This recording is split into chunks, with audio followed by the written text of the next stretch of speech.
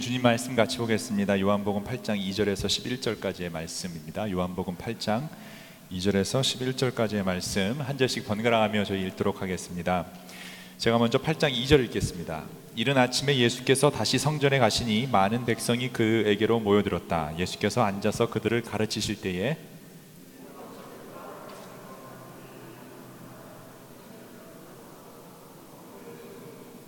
예수께 말하였다. 선생님, 이 여자가 간음을 하다가 현장에서 잡혔습니다.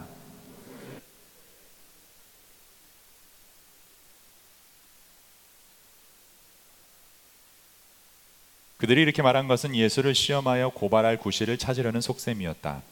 그러나 예수께서는 몸을 굽혀서 손가락으로 땅에 무언가를 쓰셨다.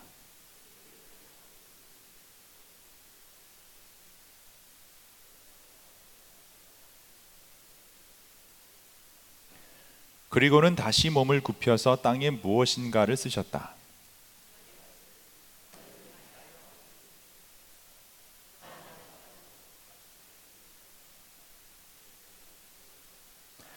예수께서 몸을 일으키시고 여자에게 말씀하셨다. 여자여, 사람들은 어디에 있느냐?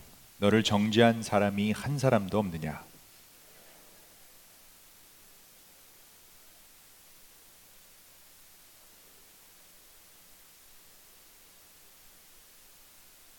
아멘. 우리는 지난 5주 동안 기독교의 핵심 이름인 예수와에 대해서 같이 하나님 말씀을 보았습니다. 예수와, 예수님의 오리지널 발음입니다. 나그네 예수와를 통해 예수님은 누구나 available하고 approachable한 분임을 보았습니다. 연약한 예수와를 통해서 우리의 약함을 통해 우리는 강해질 수 있음도 보았습니다. 불편한 예수를 통해 우리는 국률한 마음이 진정한 편함을 추구할 수 있다는 것을 보았고, 가르치는 예수를 통해 행함이 중요하다라는 것을 보았습니다. 그리고 지난주는 치유자 예수와를 통해 주님은 나의 상처도 그대로 받아주신다, Healing comes with Jesus 라는 것을 보았고요. 그리고 오늘은 이 모든 예수와의 모습을 정리하는 한 단어, 이 grace, 은혜의 예수, Amazing Grace라는 제목으로 예수와 설교 시리즈를 마무리하도록 하겠습니다.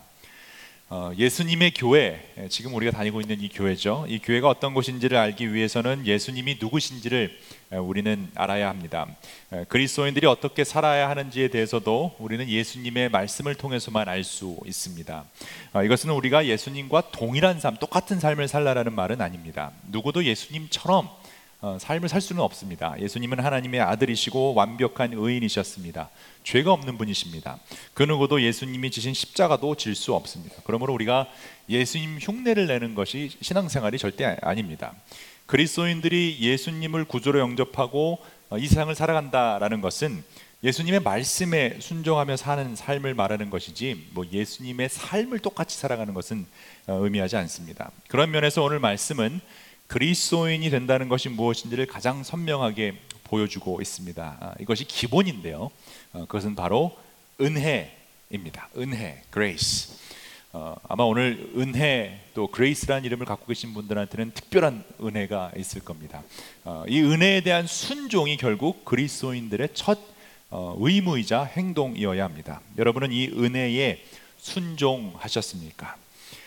예수 그리스도의 은혜를 가장 잘 설명하는 장면을 뽑으라면 바로 오늘 본문의 사건을 뽑을 수 있습니다. 내용은 아주 간단합니다. 간음한 여자가 현장에서 잡혀왔는데 바리새파 사람들, 율법학자들이 예수님한테 도전을 하죠. 모세 율법대로 이 여자를 죽여야 하느냐, 그거에 대한 질문을 합니다. 누구를 죽이기 위함일까요? 간음한 여인을 죽이기 위함일까요? 그건 아닙니다. 사실 예수님을 죽이기 위한 그런 목적입니다. 예수님을 없애고 싶었습니다. 예수님을 없애기 위한 정치적인 목적에 이 여인이 이용된 것입니다. 이때 예수님이 하신 행동이 정말 특이한데요, 손가락으로 땅에 글을 쓰면서 죄 없는 놈부터 돌을 던져라 라고 선포하시죠. 그리고 다시 손가락으로 땅에 글씨를 쓰십니다. 그러자 그 누구도 돌을 던질 수 없었고 다 하나 둘씩 떠나갑니다. 그리고 예수님이 이 여자를 용서해 주신 그 장면이 나옵니다. 왜 이렇게까지 바리새파 사람들과 율법학자들은 예수님을 없애려고 했을까요? 또 왜 이렇게까지 간음한 여인을 현장에서 체포해서 아침부터 예수님에게 데리고 왔을까?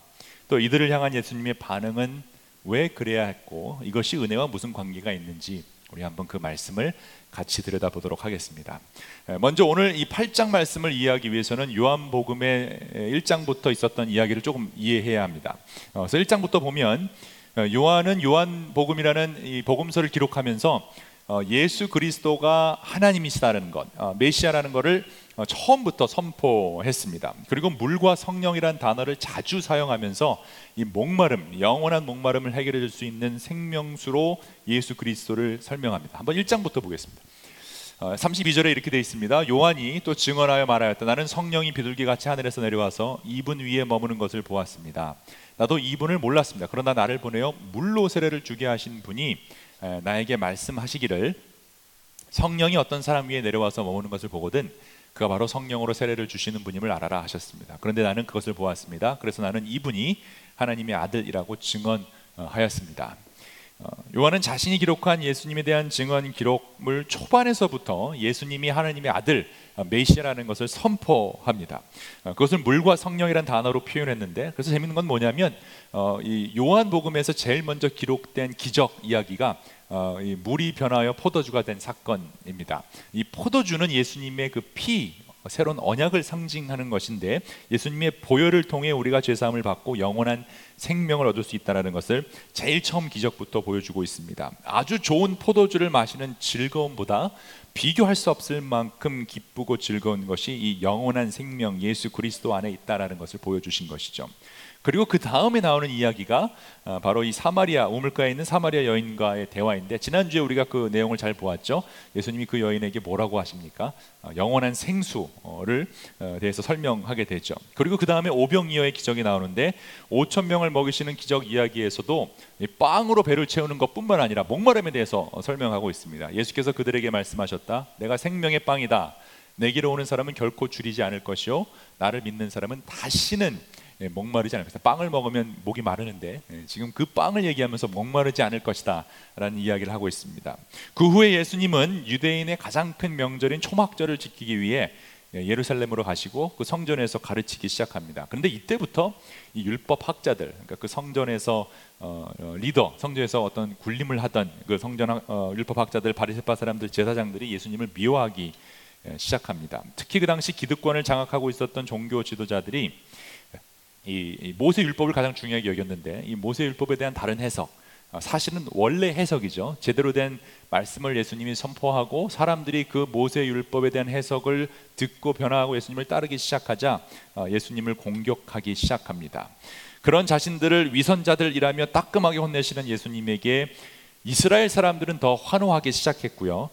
그래서 그들은 이 바리새파 사람들은 더욱더 예수님을 죽이기 위해 안달했습니다. 사람들이 예수님을 따르는 것에 대한 어떤 두려움, 또 질투가 있었기 때문입니다. 이런 종교 지도자들의 마음을 잘 알고 있었던 예수님은 다시 한번 사람들에게 예수의 복음을 선포하는데, 여기서도 요한의 키워드인 그 물과 성령이 또 등장합니다. 그래서 7장에서도 바로 이런 얘기가 나옵니다. 명절의 가장 중요한 날, 마지막 날에 초막절 마지막 날입니다. 예수께서 일어서서 큰 소리로 말씀하십니다. 목마른 사람은 다 나에게로 와서 마셔라. 나를 믿는 사람은 성경이 말한 바와 같이 그 배에서 생수가 강물처럼 흘러나올 것이다. 이것은 예수를 믿는 사람이 받게 될 성령을 가리켜 하신 말씀입니다. 그러니까 물과 성령이라는 게 계속 지금 반복적으로 설명하고 있죠. 이 초막절은 나팔절로 시작해서 속죄일을 지나 장막에서 지내는 추수감사절입니다. 이때는 종말을 기다리는, 그러니까 종말에 이루어질 메시아의 그 나라 왕국을 기다리는 절기인데, 로마 지배를 받고 있었던 이스라엘 사람들은 굉장히 정치적으로 목말라 있었고요.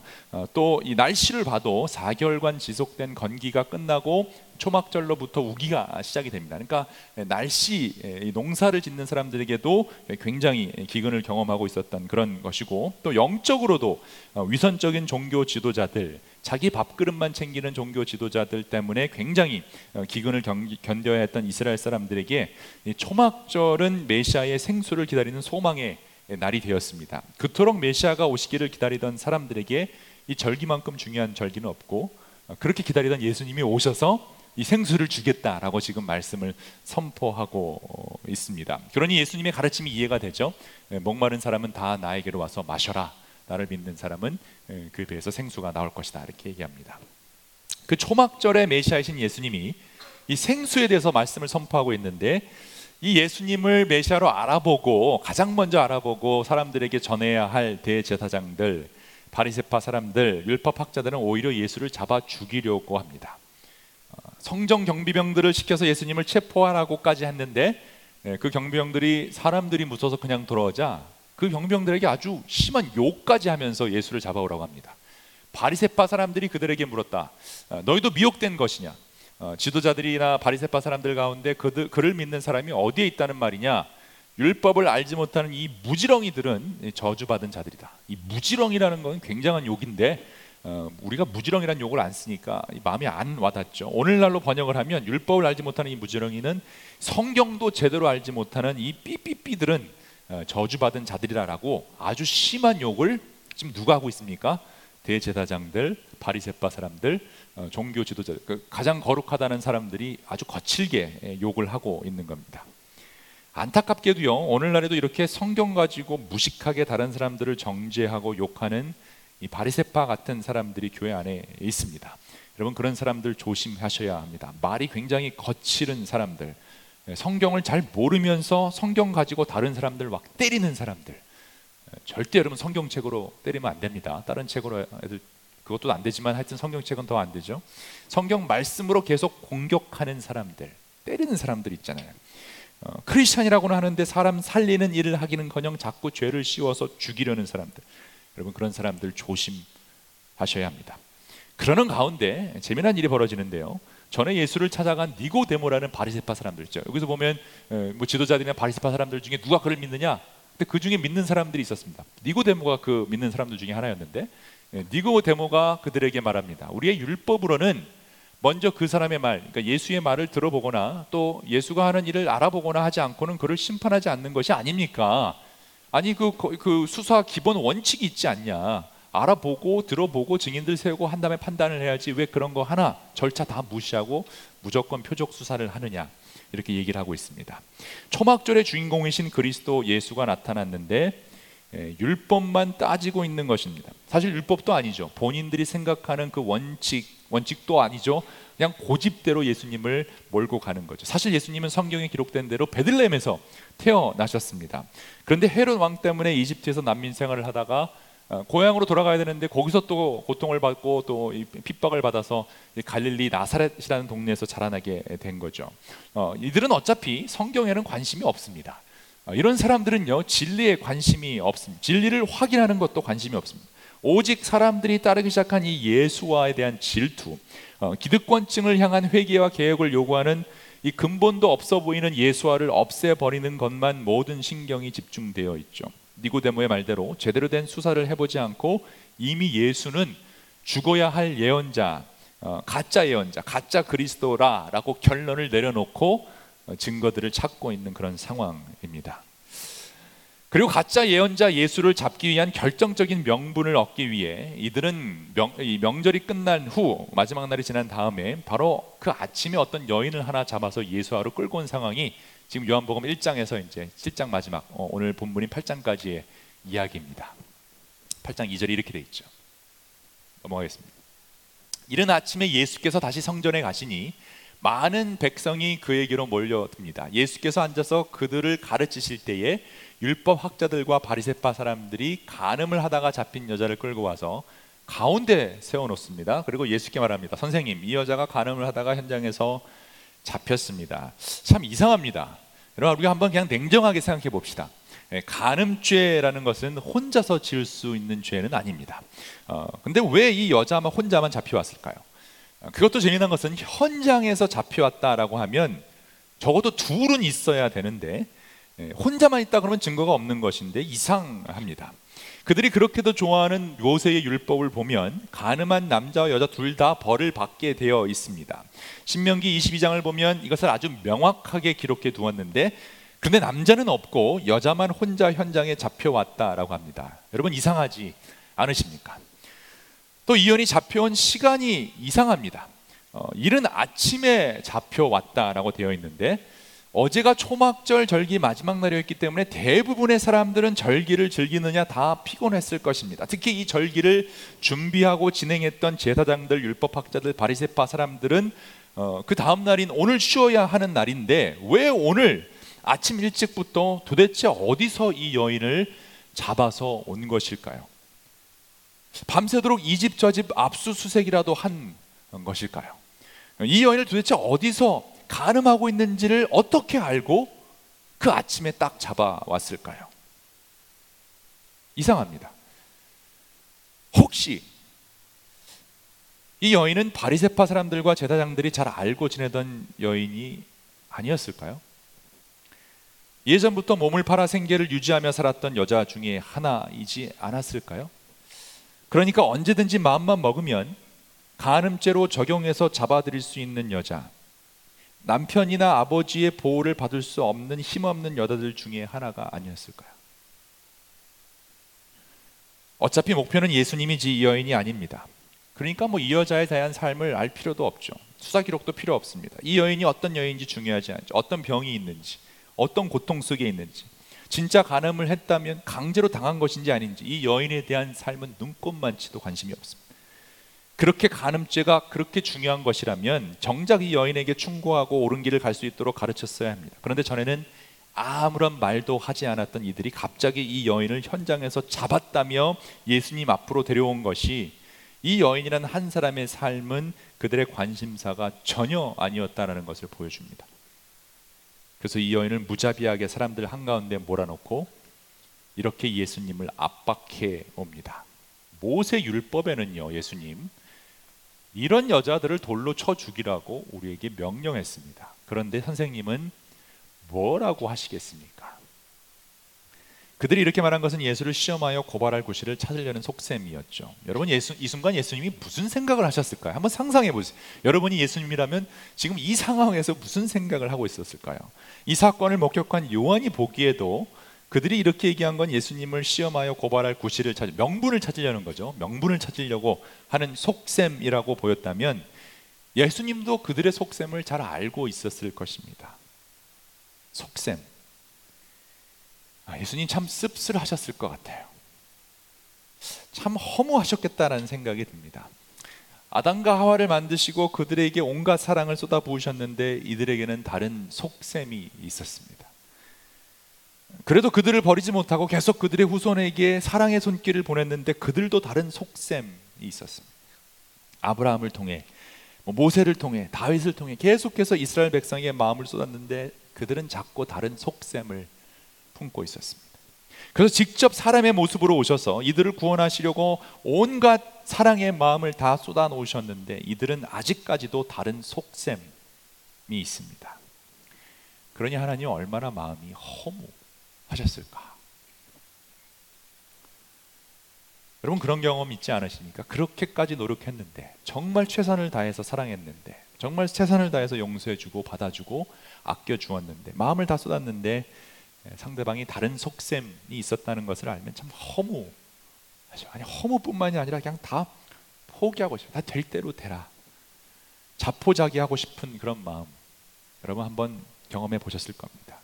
지금 예수님 상태가 그런 상태인데 예수님은 과연 어떻게 반응하셨을까요? 예수님은 초막절 절기 후에 이른 아침에 성전에서 성경을 가르치고 계셨습니다.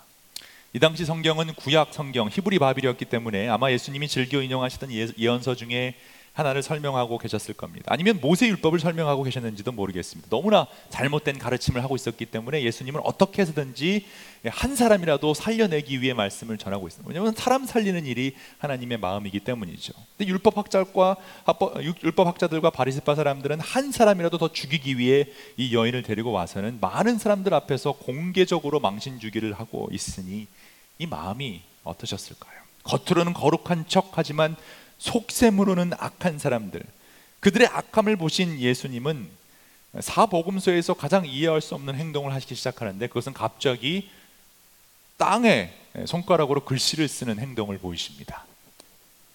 그러나 예수님은 몸을 굽혀서 손가락으로 땅에 무언가를 쓰셨다.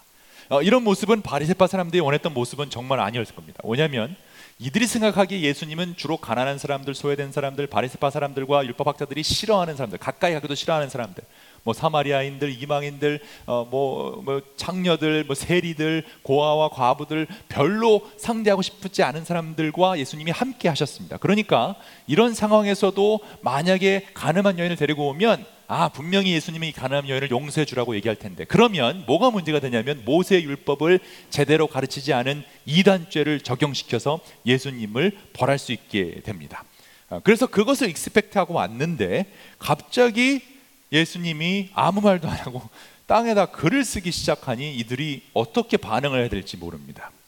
그래서 그들이 다그쳐 묻습니다. 빨리 예수님 어떻게 할 건지 답을 해 주셔야 되지 않겠습니까? 그러자 예수님이 그들에게 이렇게 말씀하시죠. 너희들 가운데 죄가 없는 놈이, 분명히 놈이라고 했을 것 같아요. 죄가 없는 놈이, 왜냐하면 놈만 있었거든요. 거기는 죄가 없는 놈이 먼저 이 여자에게 돌을 던져라. 그리고 다시 몸을 굽혀서 땅에 또 뭘 쓰기 시작합니다.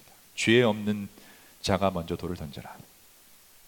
사람들이 귀로는 돌을 던지라는 모세 율법을 분명히 들었는데 죄 없는 자가 먼저 하라는 말에 갑자기 누구도 나서지 못합니다. 그리고 눈으로 예수님이 쓰신 글자를 보며 더 주춤하게 되었습니다. 그렇게도 눈에 도끼를 품고 증오와 분노, 경멸의 시선으로 돌을 들어 이 여인을 향해 던지려던 사람들, 그리고 이렇게 반응할 때 어떤 반응이든 예수님을 몰아넣으려는 그런 사람들이 하나둘씩 그 자리를 뜨기 시작합니다. 한 건 제대로 건진 것처럼 살기 등등해서 당당히 왔던 사람들이 죄 없는 자가 먼저 던지라는 말과 예수님이 땅에 무슨 글을 썼던 그것을 보면서 사라지게 된 것입니다. 예수님은 도대체 무슨 글을 그렇다면 쓰셨을까요? 여러분 한번 상상해봐요. 예수님 뭘 그 땅바닥에 썼을까? 학자들 사이에서도 예수님이 뭘 썼을까 굉장히 연구가 많이 있었는데 정확히 알 수는 없지만 몇몇 고대 사본들을 보면 사람들의 죄목들을 쓰셨다라고 전해져 내려옵니다. 우상 숭배, 절도, 간음, 거짓말, 위선, 살인, 미움 이런 것들을 땅에 쓰기 시작했던 것 같습니다. 저도 예수님이 그런 죄들을 아마 쓰셨던 것 같아요. 그러면서 죄에 짓지 않은 놈이 먼저 던져라, 이게 맥센스 되잖아요. 그런데 그것뿐만 아니라 그리고 나서 쓴 것은 거기에 있었던 사람들의 이름을 쓰지 않았을까, 저는 이런 상상을 해봐요. 죄목을 쓰신 후에 죄 없는 자가 먼저 돌을 던져라. 그리고 거기에 있었던 사람들 이름을 씁니다. 아브라함, 모세, 다윗, 요한, 황주, 이용민, 그리고 몇몇들 이름 샘플로 들고 싶지만 괜히 또 오해하고 상처받을까 봐 여러 번 이름을 못 넣고요. 계속 그냥 불쌍한 이용민 목사님 이름만 쓸게요. 이용민 이렇게 썼겠죠. 계속 이름을 써나갑니다. 그리고 들려옵니다. 죄 없는 자가 먼저 던져라. 이렇게 죄목과 이름을 땅에 썼을 것이라고 확신하는 이유는요, 구약 성경에 그런 장면이 나오기 때문이에요. 예레미야 17장을 보면 이런 말씀이 있어요. 유다의 죄는, 이스라엘의 죄죠, 그들의 마음판에 철필로 기록되어 있고 금강석 촉으로 새겨져 있다. 그들의 제단 뿔 위에도 그 죄가 새겨져 있다. 자손은 그 기록을 보고서 조상이 지은 죄를 기억할 것이다. 죄들이 기억되어 있다는 거예요. 그래서 더 놀라운 것은요, 13절에 이렇게 되어 있습니다. 주님, 이스라엘의 희망은 주님이십니다. 주님을 버리는 사람마다 수치를 당하고 주님에게서 떠나간 사람마다 생수의 근원, 지금 요한이 얘기하고 있는 그 생수, 성령이 지금 나오고 있죠. 생수의 근원이신 주님을 버리고 떠나간 것이므로 그들은 땅바닥에 쓴 이름처럼 지워지고 맙니다. 모세 율법을 공부하고 평생 율법학자로 바리새파 사람들로 공부한 사람들은 예레미야의 이 말씀을 분명 기억했을 겁니다. 그러니까 예수님이 죄목을 쓰기 시작하고 그들의 이름을 쓰는 순간 예레미야의 말씀이 딱 떠오르는 거죠. 기본적인 양심이 있었던 사람들이라면 땅바닥에 자신들의 이름이 적히는 걸 보면서 그 땅바닥에 쓴 이름처럼 지워지고 만다라는 그 두려움 때문에 그 자리에 있을 수 없었습니다. 죄 없는 자가 먼저 던지라 라는 말을 듣자, 그리고 자기의 이름과 제목들이 땅바닥에 써 있는 것을 보자, 이들은 그 돌들을 하나씩 그 자리에 버리고 사라지기 시작합니다. 그리고 한 5분 10분이 지났을까요? 어느덧 그 성전에는 조용하게 예수님과 그 여인만 남아 있습니다. 그 성전, 하나님의 성전에 예수님과 그 여인만, 의인과 죄인만 남아 있습니다. 그리고 예수님이 몸을 일으키셔서 그 여자에게 이렇게 얘기하십니다. 여자여, 사람들은 어디에 있느냐? 너를 정죄한 사람이 한 사람도 없느냐? 이때 여자가 대답한 것이 여러분 어마어마한 복음의 열쇠를 쥐고 있습니다. 이 여자가 뭐라고 대답할 수 있었을까요? 여자가 대답합니다. 주님, 한 사람도 없습니다. 근데 여러분, 이게 한국 번역이 좀 순서가 잘못됐어요. 11절을 원어로 보면 더 마음이 애려오는 그것을 더 느낄 수 있는데, 이 여인의 말 순서가 중요한데, 원어로 보면, 그리스 원어로 보면 죽음의 두려움과 수치 앞에 떨고 있었던 이 여인, 여러분 생각해 보세요. 얼마나 무서웠겠어요. 지금 갑자기 잡혀와서 사람들이 자기를 죽이려고 하고 있는데 다 떠나가고, 그 상황에서 어디 있느냐, 너를 정죄하던 사람이 어디 있느냐라고 했더니 이 여인이 딱 두 마디 합니다. 딱 두 마디. 우데이스 그리에이. 영어로 시작하면 No one, Lord. 한국말 하면 없습니다. 다 기어 들어가는 목소리로 없습니다. 그리고 나서 한 말이 주님입니다. 주님. 여러분, 이 주님이란 말이 너무 중요합니다. 아마 이 여인은 울컥한 마음에 더 이상 말을 이어갈 수도 없었을 것입니다. 이 여인이 얼마나 무서웠을까요? 자기를 보호해 줄 수 있는 사람이 단 한 명도 없었어요. 정말 간음을 하다가 현장에서 잡혀왔든, 아니면 정치적인 이용 때문에 억울하게 잡혀왔든, 원래 돌을 맞아 죽게 되는 그 상황에서 이 여자를 보호해 줘야 되는 사람은 아버지나 남편이 와야 됩니다. 이 소식이 들으면 당연히 아버지와 남편이 와서 이걸 막아야 합니다. 설령 죄를 지었다 해도 올바른 재판을 받고 벌을 받을 수 있게끔 해야 되고, 제일 먼저 돌을 던져야 되는 사람은 아버지나 남편이어야 합니다. 근데 이 순간 이 여인은 아버지도 없었고 남편도 없었습니다.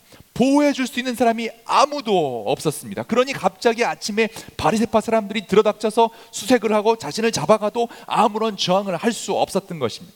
수많은 사람들 앞에 갑자기 모든 망신과 수치는 다 당했습니다. 돌로 쳐서 죽여야 하지 않겠냐는 수많은 남자들에게 둘러싸여 바들바들 떨고 있는 이 여인에게 예수님의 그 한마디, 죄 없는 놈이 먼저 던져라라는 그 목소리는 이 여인의 목숨을 살렸습니다. 그러니 그때까지 이를 악물고 서러움과 무서움을 참고 있었던 그녀, 그 누구도 보호해줄 사람이 없어서 울고 있었던 그녀, 사람들이 다 사라지고 너를 정죄한 사람들이 하나도 없느냐라는 그 예수님 한마디에 억지로 참고 있던 울음을 터뜨렸을 거예요. 방금 죽을 뻔한 상황이 너무 황당하고 너무 무서워서, 또 아무리 도와주지 않는 그 상황에 들린 예수님 한마디가 너무 감사해서 그녀가 할 수 있는 말은 한 두 마디밖에 없었어요. 없습니다. 그리고 그 감사의 호칭, 주님. 왜냐하면 주님이라고 사용하는, 그 당시는 그 주님이라는 사용은 아버지 아니면 남편에게 호칭하는 단어였어요. 그 주님이 없었던 이 여인에게 예수님이 주님이 되어주셨습니다. 없습니다, 주님. 그런데 여러분, 이것보다 더 놀라운 상황이 다음에 펼쳐지는데요. 없습니다, 주님이라는 고백을 들은 예수님, 누구든지 예수님을 주라고 고백하는 사람들에게 예수님이 이렇게 선포하십니다. 나도 너를 정죄하지 않겠다. 다시는 가서 죄를 짓지 말라고. 말씀을 마치겠습니다. 그 상황에서 돌을 던질 수 있는 유일한 죄가 없으신 분은 예수님 뿐이셨습니다. 예수님이 던지시면 다 던질 수 있죠. 그런데 예수님 던지지 않으셨습니다. 그 예수님은 여러분을 정죄하지 않으신답니다. 예수님 안 믿어도, 지금 이 가운데는 예수님 잘 모르는 분들 계실 겁니다. 교회 처음 오신 분들, 아니면 예수가 누군지 잘 모르는 분들 계시죠. 괜찮습니다. 오늘 이 말씀만 들어가도 여러분 괜찮습니다. 예수님은 여러분을 정죄하지 않으신답니다. 믿겨지지 않으십니까? 안 믿어도 괜찮아요. 진리는 여러분이 뭘 했건, 무슨 죄를 지었건, 어디에 있었건 상관하지 않아요. 예수님은 여러분을 정죄하지 않습니다. 돌은 날라오지 못합니다. 이것이 은혜입니다. 예수님은 악함과 약함을 분명하게 구별해 주셨어요. 죄의 악과 죄인을 분명하게 구분해 주셨어요. 예수님 눈에 우리는 약한 사람이지 악한 사람이 아닙니다. 예수님 눈에 우리는 죄인이지 죄 자체가 아닙니다. 우리 주님은요, 약한 죄인들을 사랑하사 이 땅에 오셨습니다. 그 누가 여러분을 비난하고 모함해도 예수님은 죄 없는 자가 먼저 던지라라고 하시고는 예수님부터 돌을 내려놓으셨습니다. 예수님은 그 누구도 여러분을 정죄하지 못하게끔 돌을 내려놓으셨습니다. 그렇기 때문에 돌은 날라오지 못합니다. 예수님은 여러분을 보호하시고 감싸 주실 것입니다. 여러분은 이 은혜를 제대로 경험해 보셨습니까? 여러분, 복음은 너무나 선명합니다. 요한복음 3장 16절, 하나님이 세상을 이처럼 사랑하사 독생자를 주셨으니 누구든지 그를 믿는 자는 멸망치 않고 영생을 얻게, 영원한 생물, 목마르지 않을 그 영생을 주십니다. 이게 복음이죠. 근데 이거와 함께 중요한 거는 그 다음 구절이에요. 하나님이 그 아들을 보내신 것은, 예수님을 보내신 이유는 세상을 심판하러 하심이 아니요 그로 말미암아 세상을 구원받게 하려 하시며. 근데 왜 자꾸 우리는, 교회는 세상을 심판하고 조금만 잘못한 사람이 있으면 계속 구박하고 심판하고 돌 던지고 이런 일을 반복하고 있을까요? 예수님 구원 때문에 오셨어요. 그러니 그 어떤 죄를 지었다고 해도 여러분 예수님 앞에 설 수 있는 특권을 받게 되었어요. 그리고 예수님은 여러분을 향해 오늘도 선포하십니다. 나도 너를 정죄하지 않는다. Neither do I condemn you. 예, 물론 예수님은 악함과 죄, 하나님은 악함과 죄에 대해서는 분명하게 분노하시고 심판하시죠. 그리고 심판이 바로 십자가의 심판이었어요. 십자가에서 하나님의 모든 진노, 모든 분노가 내려왔고, 하나님은 우리가 겪어야 할 그 심판을 대신 십자가에 달려 죽으심으로 그걸 해결해 주셨어요. 그러므로 악함과 죄에 대해서는 십자가로 보여주셨지만 약함과 죄인에 대해서는 오늘 이 여인처럼 예수님은 여러분을 안으시며 다시 한번 선포합니다. 나도 너를 정죄하지 않는다. 그래서 여러분 신기하게 예수님 주위에 몰려든 사람들을 보면요, 하나같이 약한 사람들이었고요, 죄인들이었습니다. 이상하게 예수님을 전혀 닮지 않은 사람들 같은, 전혀 교인 같지 않은 사람들, 겉으로 봤을 때 전혀 멀쩡해 보이지 않는 사람들, 세상의 지탄과 종교인들의 지탄을 받고 있었던 그런 사람들이 예수님께 모여들었고, 예수님은 그들에게도 똑같이 얘기하셨어요. 정죄하지 않는다. 세상에서 그들을 받아주는 곳은 예수님밖에 없었어요. 그래서 여러분, 은혜라는 것은 우리가 포스터에도 보면 이렇게 교인들 같이 생긴 분들이 예수님께로 오는 거 은혜 맞습니다. 모든 사람들은 올 수가 있죠. 그런데 여러분, Amazing Grace는 이런 종교인 같이 생긴 사람들보다 우리가 생각할 때 교회에 오면 안 될 것 같은 사람들이 예수님한테 몰려들었고 그들이 구원받았다라는 것이 Amazing Grace입니다. 여러분은 어느 그룹에 속하고 계십니까? 처음 나왔던 그 깔끔하고 보기에 신실해 보이는 그런 그룹입니까? 아니면 누가 봐도 교회에 오지 않을 법한 그런 그룹에 속해 있습니까? 죄송하지만 저는 이 그룹에 속해 있는 것 같아서 이런 그룹에 있는 사람들을 더 좋아합니다. 신기하게 예수님 앞에 쓴 사람들은 다 이런 사람들이었습니다. 그날 성전에 남아있던 사람은 그 가늠한 여인과 예수님 뿐이었습니다. Amazing grace. How sweet the sound that saved a wretch like me. 그러므로 여러분, 우리도 세상을 정죄하지 맙시다. 함부로 돌 던지지 맙시다. 예수님이 정죄하지 않는데 그 누구도 여러분을 정죄할 수 없고 여러분도 그 누구도 정죄할 수 없음을 기억하시기 바랍니다.